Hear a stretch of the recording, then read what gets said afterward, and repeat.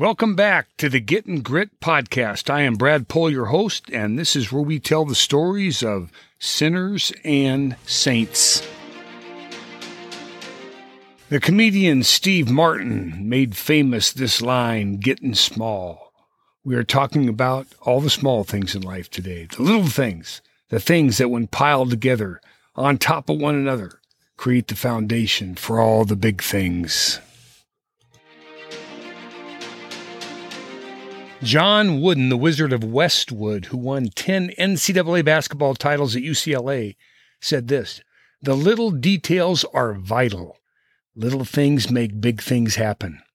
And not to be too philosophical on the subject of the small, the writer Jonathan Swift, who wrote The Tale of Gulliver's Travels, related his view of small things in a small land run by small people, whom he called the Lilliputans. The hero of the story was Gulliver, who was not a Lilliputian himself. He was a big man, an Englishman, who was captured by the Lilliputans and remarked, "I cannot but conclude the bulk of your natives to be the most pernicious race of little odious vermin that nature ever suffered to crawl upon the surface of the earth." The hero remarked as one might remark today about those who seek to have things, whether big or small, their way and their way only. But we must also guard our hearts, as the proverb tells us, lest we become like the Indians. That's Indians with a capital E, of course. They are the main rival factions among the Lilliputans mentioned previously, and included the big Indians and the little Indians. Clearly, they had physical-looking differences, and they began their racial disagreement over which side of a hard-boiled egg to cut first. It's one thing to have a dim view of a certain tribe as falling short and to suggest that they deserve to be wiped from the face of the earth, as Jonathan Swift satirically employs. It'd be like a satirist writing in this present century, suggesting that because humans have been the main drivers behind climate change, the best thing would be for all humans to be annihilated from the planet. Legacy shares some insight on the subject of small things from a priceless viewpoint. Listen to the wooden legend Kareem Abdul-Jabbar, who said, "I try to do the right thing at the right time. They may just be little things, but usually they make the difference between winning and losing." The old axiom, if you're too big for the small stuff, you'll probably discover that you're too small for the big stuff. I believe Kareem was 7'2". It was Winnie McLaughlin who noted something about small things also, something that most people just miss, when he said, it's all about perspective. The sinking of the Titanic was a miracle to the lobsters waiting in the ship's kitchen. I once took a small party of men to a shooting range. One man, a big lad, told me that he brought his 9mm, but he didn't bring any ammunition. A small but wiser man in the group asked the big lad, "Why didn't you just bring a rock?" The smallest things in life can become the biggest memories of all, as it says in Hebrews 13:2. "Do not forget to entertain strangers, for by doing so some have unwittingly entertained angels."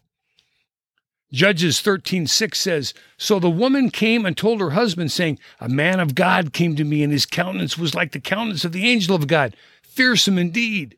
But I did not ask him where he was from, and he did not tell me his name.'" Some small details could have made this passage more useful. So we must keep searching forward to find the little things that are missing, like the names Wondrous and Samson. And now, of course, looking back, the verse becomes all the more intriguing. It is a far greater endeavor to encourage one another while it is still called today than sink into the mire. Romans 3:23 tells us all have sinned and fallen short of the glory of God. But of the small voices one hears in their despair, in the silence, God's voice is always the encouraging one. Regardless of your error, just ask Him to remind you to make the next smallest choice a positive one, and this will get you started again. Yes, it may be a small prayer, but a worthy one. Lord, that I would not think only of myself or pray only for myself, but also those who are faced by great temptation. of those who are faced by tasks too great for their powers, of those who stand in any valley of decision, of those who are in debt or poverty, of those who are suffering the consequences of misdeeds long ago repented of those with family circles broken by death, of those who lift high the lamp of truth in lonely places. Amen. I once climbed the tallest of the 14ers with a group of fearless lads who carried a 50-pound rock with their words painted on it, clear to the top of the mountain. Now, they were small words, mind you, and it may seem like a strange endeavor. I mean, why not just paint on a rock at the top of the mountain? There were plenty when we arrived. Our effort and our teamwork were both gritty and intense. And all I can tell you is this: you must make the climb up the mountain to read ours. When you're searching out the smallest things in life to set as the building blocks for your larger-than-life's goals, you have to look intently at the breakdown of your time, talents, and treasures. As Coach Wooden said, details are vital.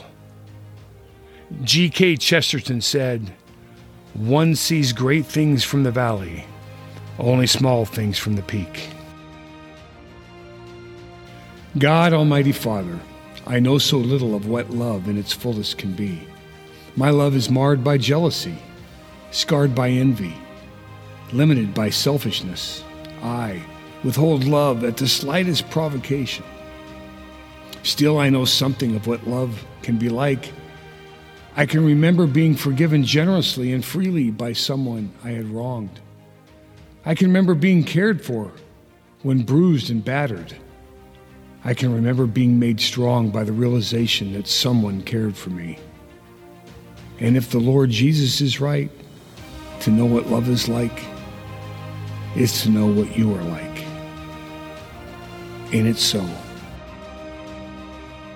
This is Getting Grit signing off. I hope you'll come see us at www.gritquest.com. Subscribe to this podcast on Apple, Spotify, Stitcher, iHeart, and Google. Blessings to you all. Dominus Vobiscum.